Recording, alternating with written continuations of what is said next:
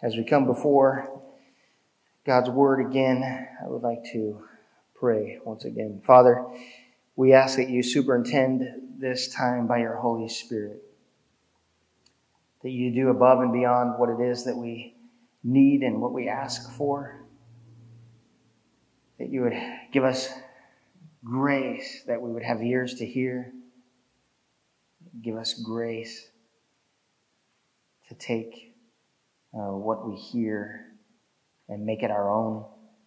And give us grace to walk in the truth that we hear this morning from your word. And we will give you praise in Jesus' name. Amen. Amen. So we're going to pick up in Nehemiah chapter 2 this morning and look at the first 8 verses. So I will read and then we will jump right in this morning.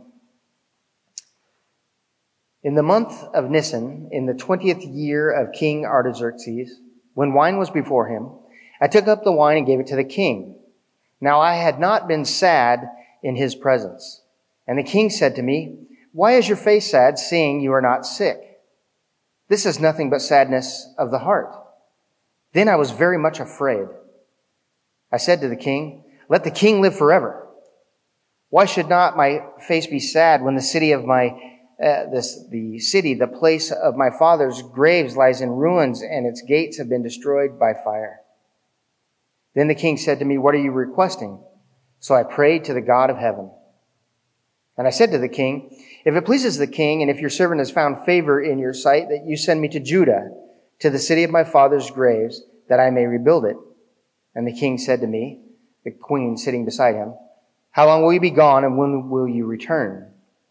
So it pleased the king to send me when I had given him a time. And I said to the king, "If it pleases the king, let letters be given to me, to the governors of the province beyond the river, that they may let me pass through until I come to Judah. And a letter to Asaph, the keeper of the king's forest, that he may give me timber to make beams for the gates of the fortress of the temple, and for the wall of the city, and for the house that I shall occupy." And the king granted me what I asked for the good hand of my God was upon me. This is God's word. What the church needs, as we talked about last week, is the church needs leadership. The world needs leadership.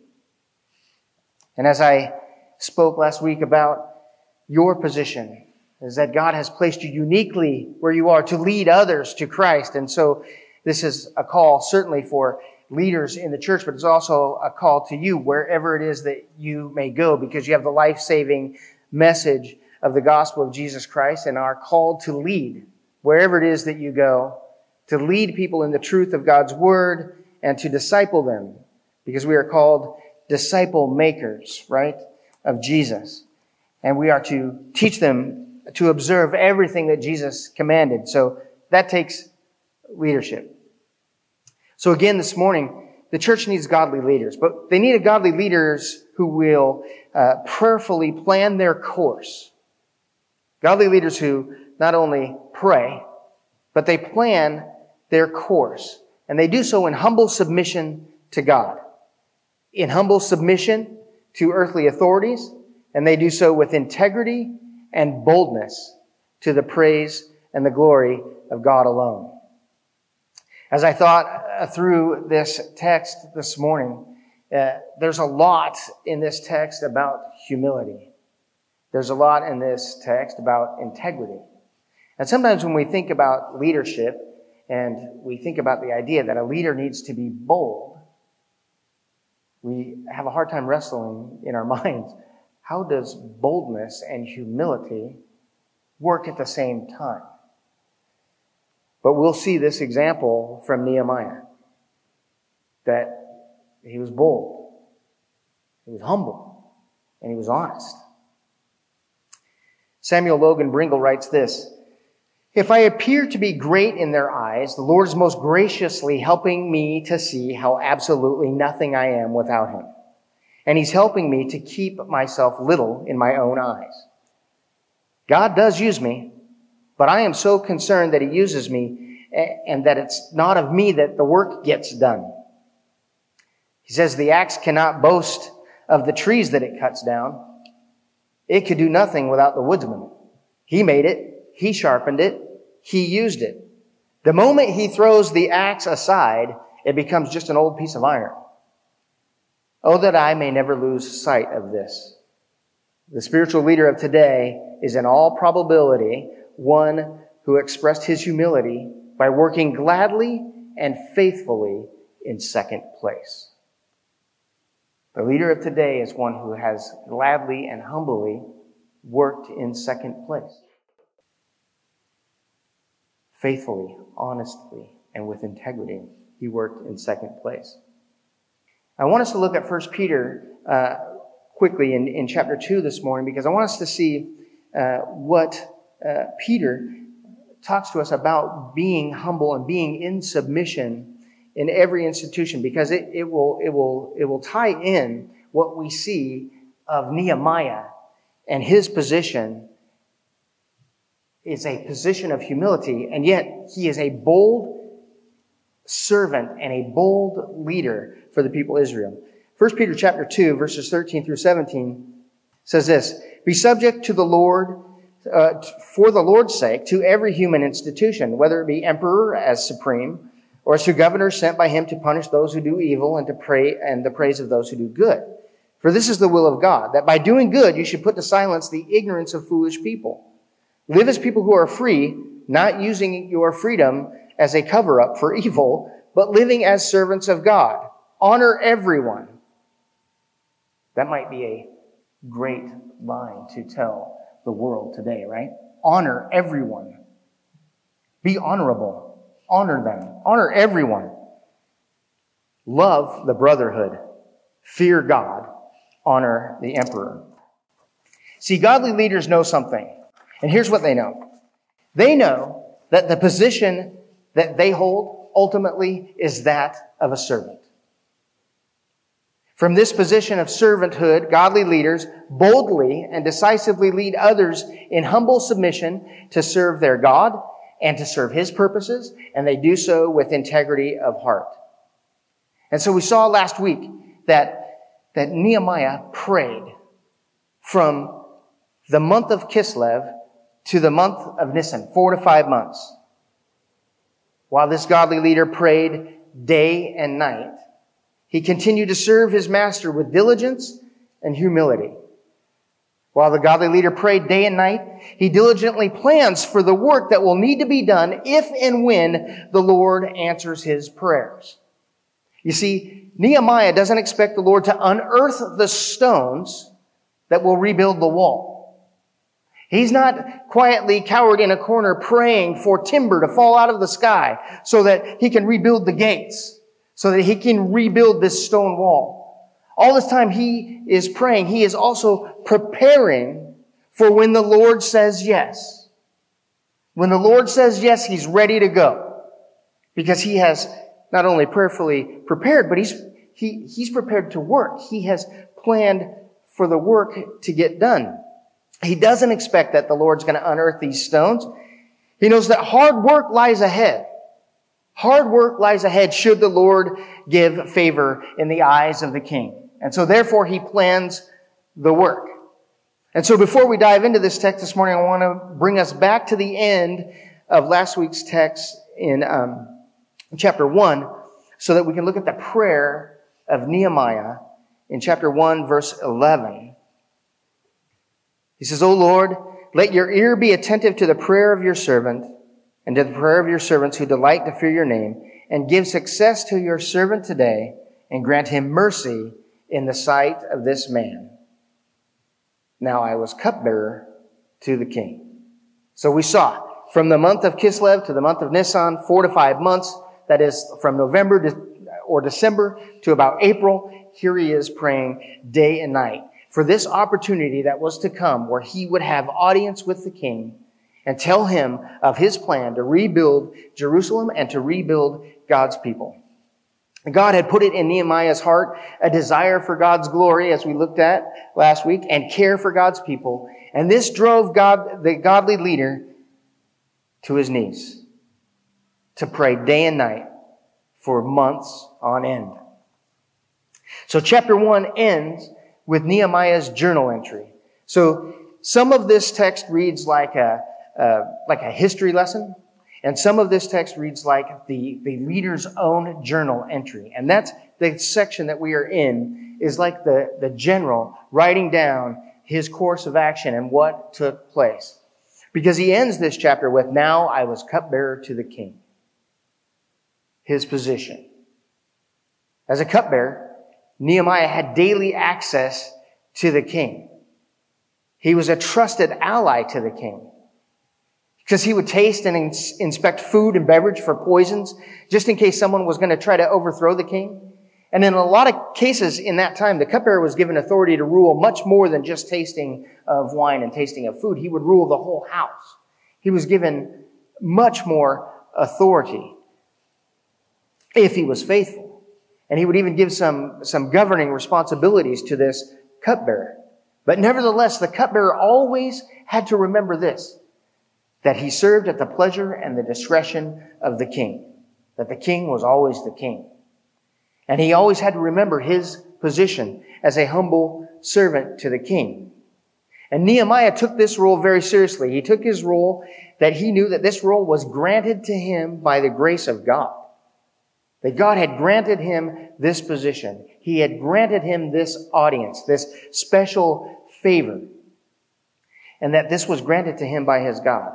And so therefore, Nehemiah served his king with diligence and in the fear of the Lord and with integrity. So I ask us this morning. Although each one of us answers to someone else, there's very few of us who have complete autonomy in our workplaces. Very few of us. Most of us answer to someone.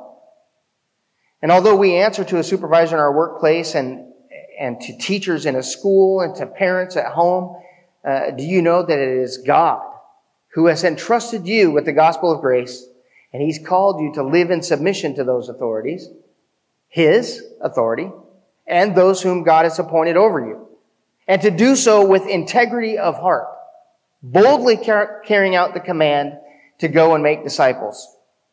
And so remember, as we go this week, as we go to our workplaces, as we go about the things that God has called us to, Paul reminds us concerning our earthly authorities in Romans 13. He says, "Let everyone be subject to the governing authorities, for there is no authority except from God, and those that exist have been instituted by God. Therefore, whoever resists the authorities resists what God has appointed, and those who resist will incur judgment. For rulers are not a terror to good conduct, but to bad.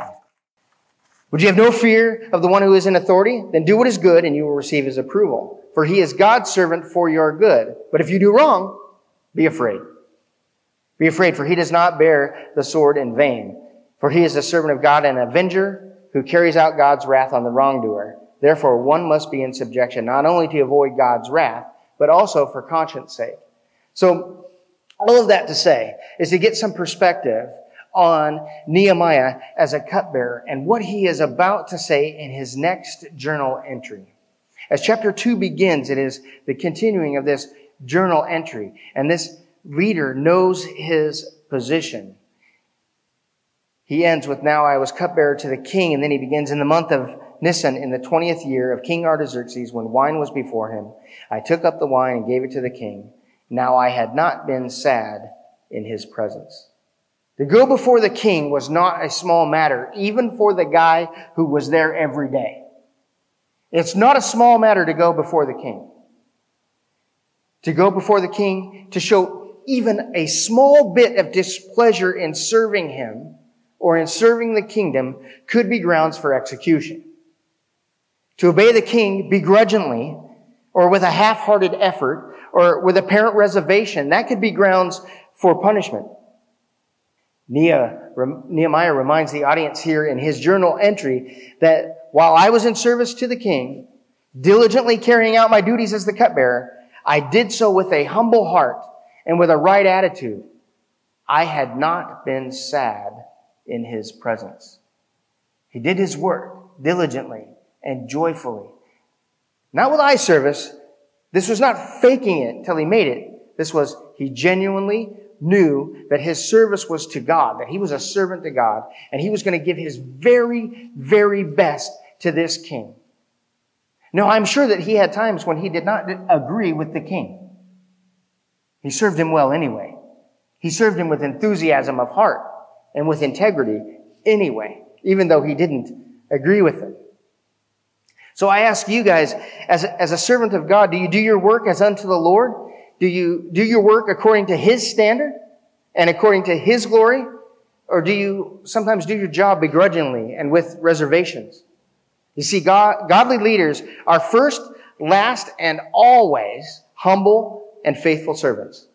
And they are diligent to serve their earthly masters without reservation and with a good attitude.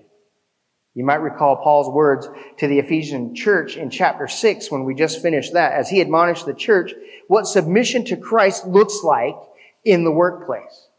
He gives them what the right work attitude toward your earthly authorities looks like in light of this. See, we do because we are. We don't do to get, right? And so he says, in light of who you are, in light of the spiritual blessings that you have been given in Christ Jesus, he writes this in 6:5 and following. Bondservants, obey your earthly masters with fear and trembling, with a sincere heart, as you would Christ. Not by the way of eye service as people pleasers, but as bondservants of Christ, doing the will of God from the heart. And then this last part is phenomenal and piercing. Rendering service with a good will as to the Lord and not to man.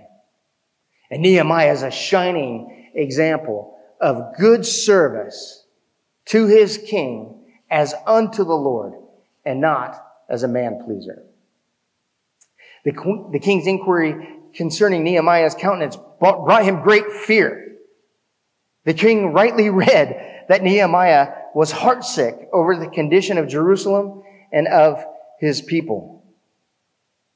Why is your face sad, seeing you are not sick? This is nothing but sadness of heart.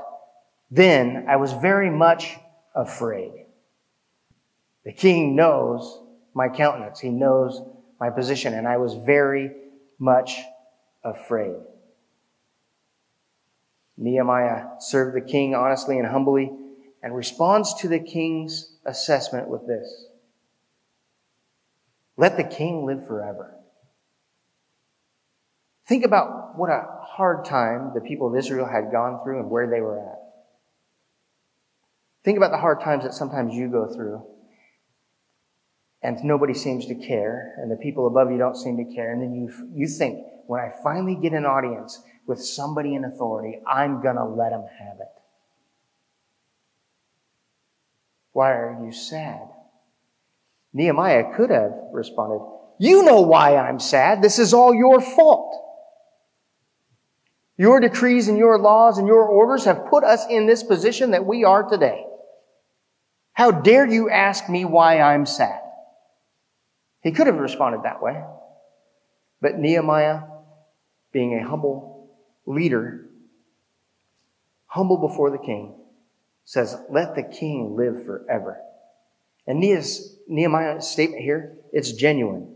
This is not a man-pleasing statement, but this is rendering goodwill to his earthly master as unto the Lord. Good leaders serve their earthly masters, their earthly authorities, with a desire for their success. See, that's the idea here. Nehemiah is saying, let the king live forever. I know that if the king is successful, I can be successful. If my boss does well, I do well. If my boss does well, I do well. Because none of us have ever worked for a poor person. None of us has ever gone to a job and been employed by somebody who doesn't have any money. By somebody who's not doing well. Right? And it is the servant of the Lord, the humble servant of God, that when he's in his workplace, I long for my boss to do well. He does well, my family eats. That's the idea, right? If my boss does well, my family eats, and I live in peace, right? So Nehemiah here, he genuinely does want the king to prosper. Do you genuinely want those in authority to succeed? Do you desire that your government leaders have success? even when you disagree with him? Do you desire that your difficult employer will prosper in his or her business dealings?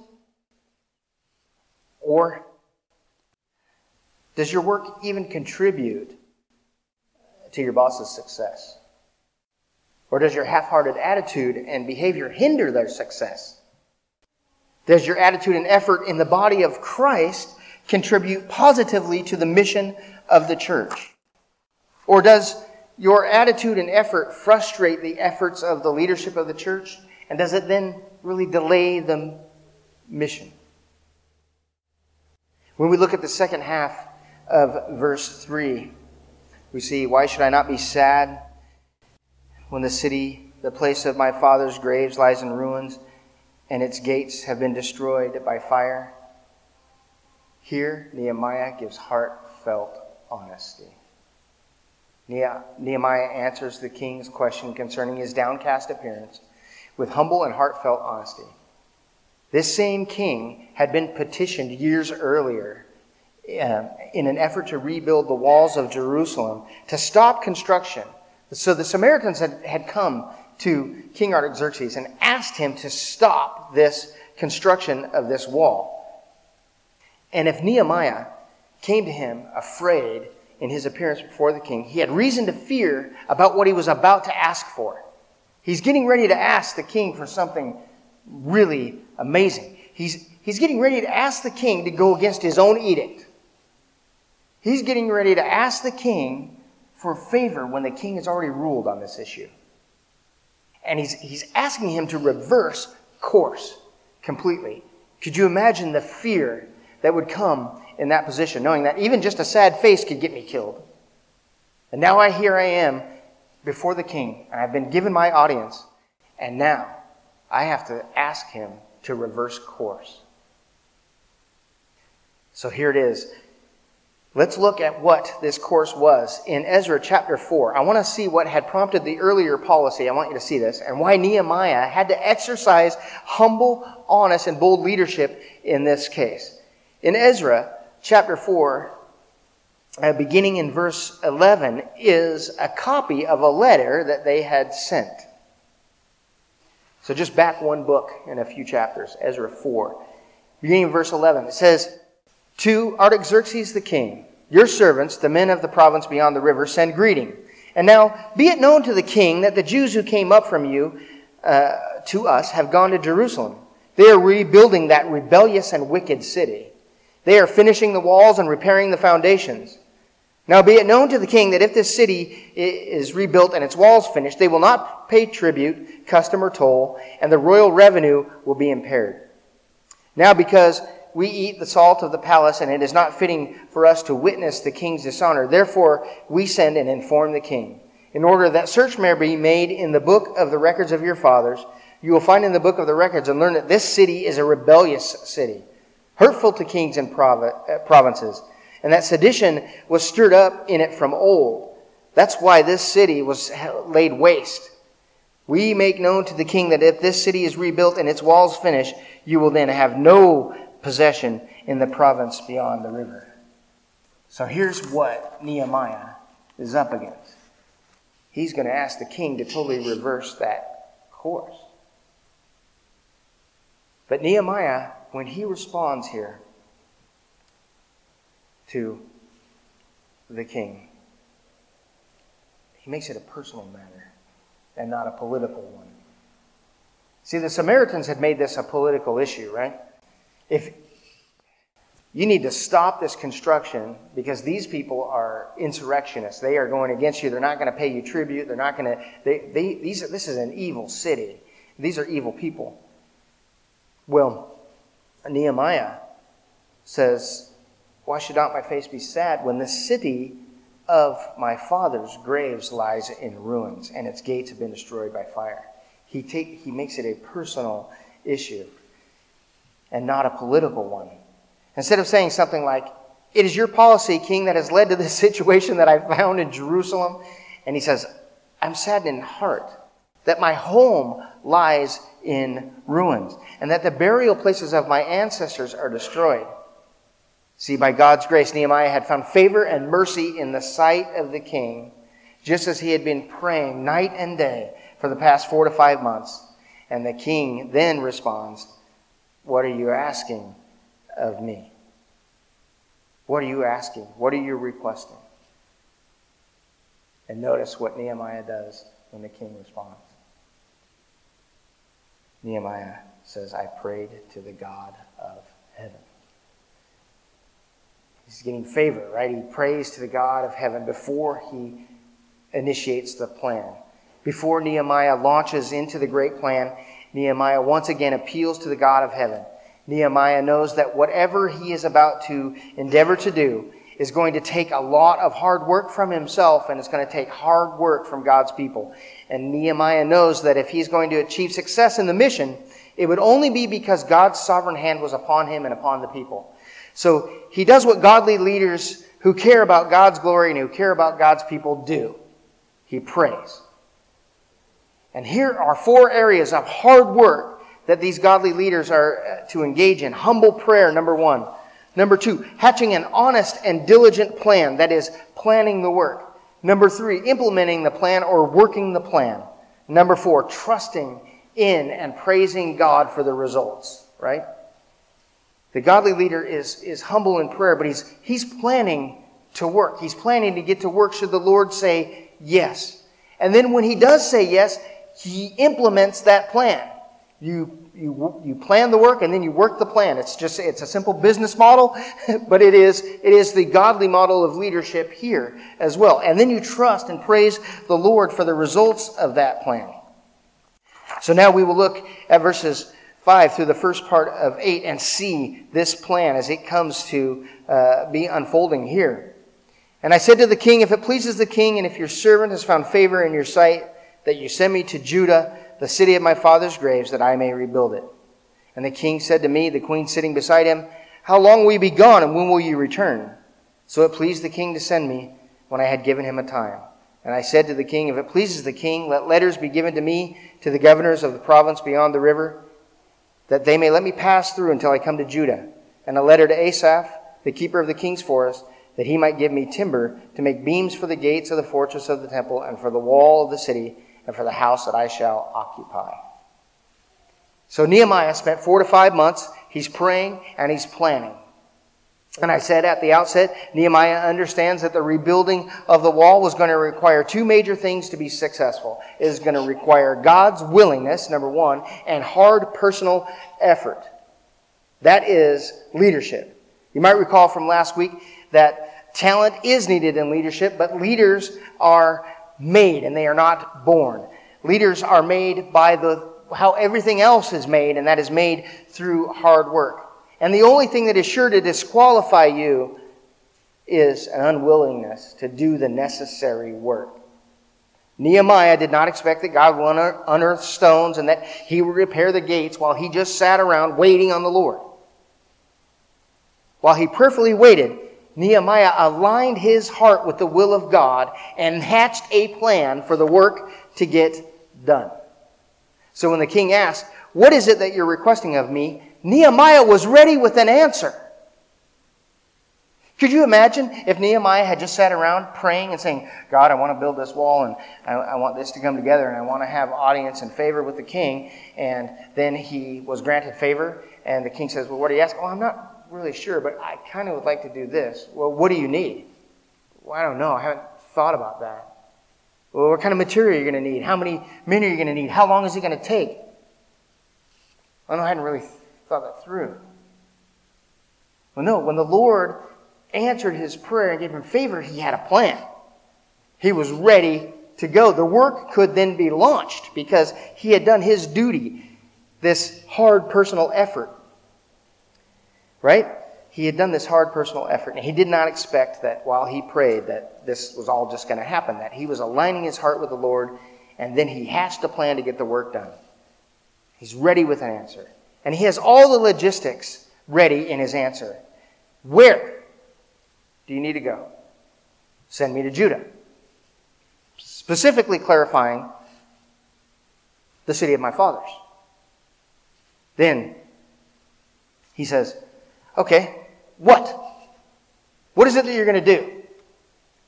"Well, that I may rebuild it." And then the king asks a clarifying question. Well, how long till you return? Nehemiah was ready with the answer for how long. And further in Nehemiah's plan, he knew the opposition. Nehemiah had figured out who the opposition was. And he asked the king, give me influence over the provinces and give me a letter to those beyond the river.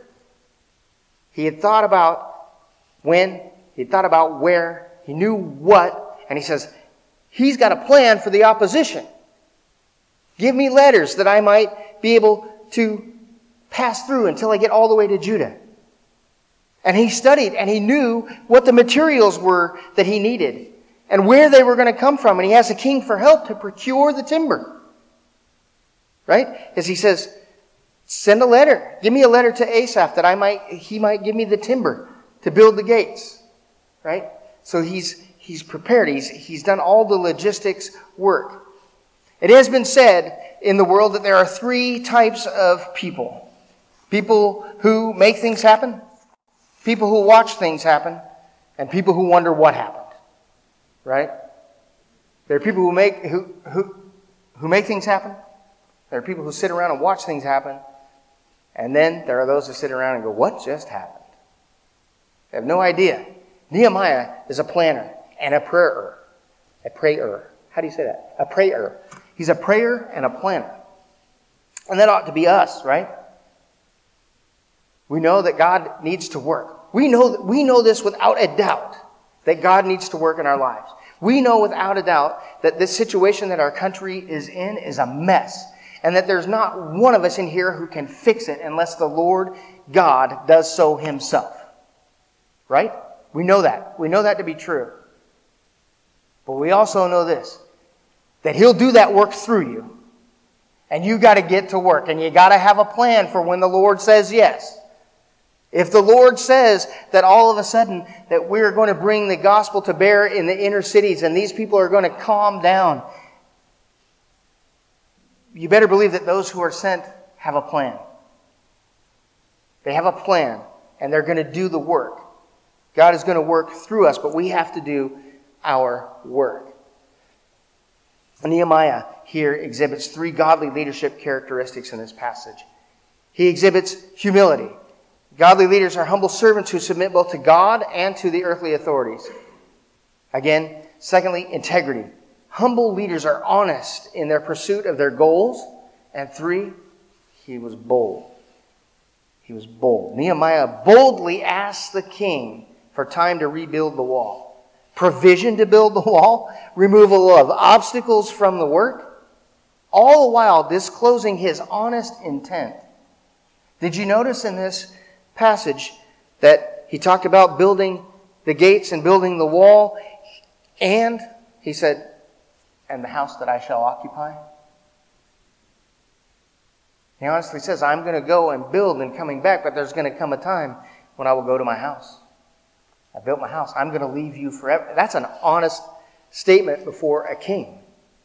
And before this king, he gives him his honest intent. And the king granted me what I asked, for the good hand of my God was upon me. You see, Nehemiah was prepared in advance for the Lord to answer his prayers. Nehemiah's prayers aligned his plans according to the will of God. Nehemiah took bold and decisive action in prayer, bold and decisive action in planning, and the king had mercy on him. And guess who Nehemiah gave the glory to? Nehemiah gave glory to the King of Kings, to the Lord of Lords, to his God. And I would ask you this morning, do you have a plan for how you might make disciples of your children or your grandchildren or your co-workers, your bosses, your employees? I bet you that you pray for the souls of people that you love and care about that do not know the Lord Jesus Christ. I'm sure that you do. But if he answered yes today, have you done any work to prepare for what you might say and what you might do and how God might use you in saving them? Do you have a plan for how you might make disciples? I would say some of the work that you need to do is to understand the gospel yourself. Do you understand the life-saving gospel? Have you done the work to understand what the life-saving message consists in? I have heard some brothers and sisters in Christ sharing the gospel, and it's flimsy. It lets people off the hook too quickly. It de-emphasizes the holiness and the righteousness of God, that He is the creator and judge, and that we should be in humble submission to Him, and communicating that to those who we love. God is a terrible and awesome God. And you have committed treason against Him. How dare you go before the King of Kings? That God is the right creator and judge and worthy to be praised. And then further letting them know that mankind is separated from God by their sin. And that they are dead in their trespasses and they are eternally damned forever. Because they are dead, and no dead person can make themselves alive. You cannot will yourselves to be alive if you are dead. Dead is dead, right? You're dead, you're really dead. It's just like Ezekiel when he's talking to the bones, right? The bones were dead. And not only were they dead, they were really dead. And when we talk to people, they are really, really dead. We have to emphasize that you cannot save yourself. That it is a grace of God in the Lord Jesus Christ. And then we tell them the great news. The great news that God sent His Son to die in your stead. God had mercy, and it was His plan in the fullness of time to send His Son to be a substitute for sin, and that this Jesus who died for you had no sin, and He died in the place of sinners, and that God raised Him from the dead after 3 days. And that this message, it's not only this, that if you stop there, you have not done anything. If you stop there, if you stop where you say that God is holy and He is the right creator, and that you are sinful, and that Jesus Christ came to die for sin, and you stop there, you have done nothing. You've done nothing. Because that message demands a twofold response. To repent. Turn from sin. Turn from your own righteousness and believe in Jesus Christ for salvation. And that salvation is by grace alone, in Christ alone, to the glory of God alone. You did nothing. You can do nothing to earn it. So if God said yes to your prayers right now, leaders, disciple makers, are you ready with the gospel of grace? Do you have a plan? The other thing I would ask is this. As Nehemiah planned this out, he equipped himself to overcome opposition, to overcome objections to his mission. And I would say that that is one thing that we as Christians need to learn and understand. What are the objections to our faith? And how do we overcome them? By speaking honestly and truthfully and from a position of knowledge, right? But if we don't study and understand this stuff ourselves, you can get sidelined when some of these skeptics ask you questions if you're not prepared to answer them. You're not prepared. Well, I don't know. I don't know is not a helpful response. When you're proclaiming the gospel to somebody and they have an objection and an opposition to them, I think you all ought to well know. You ought to know. You have to have done the work to plan, to know. If this objection comes, I have an answer. Peter tells us, to every man an answer. Have an answer for the hope that is in you. Have an answer for the hope that is in you. And I think we need to investigate that. And that takes diligence in God's Word. It takes diligence in prayer. And it's hard work. But you, being a disciple, means that you are disciplined in Christ, a disciple of Christ, and that's your hard work. That's what He's called you to. So, that is what the Lord has called us to this morning. I pray that the Lord would make us godly leaders much like Nehemiah, those with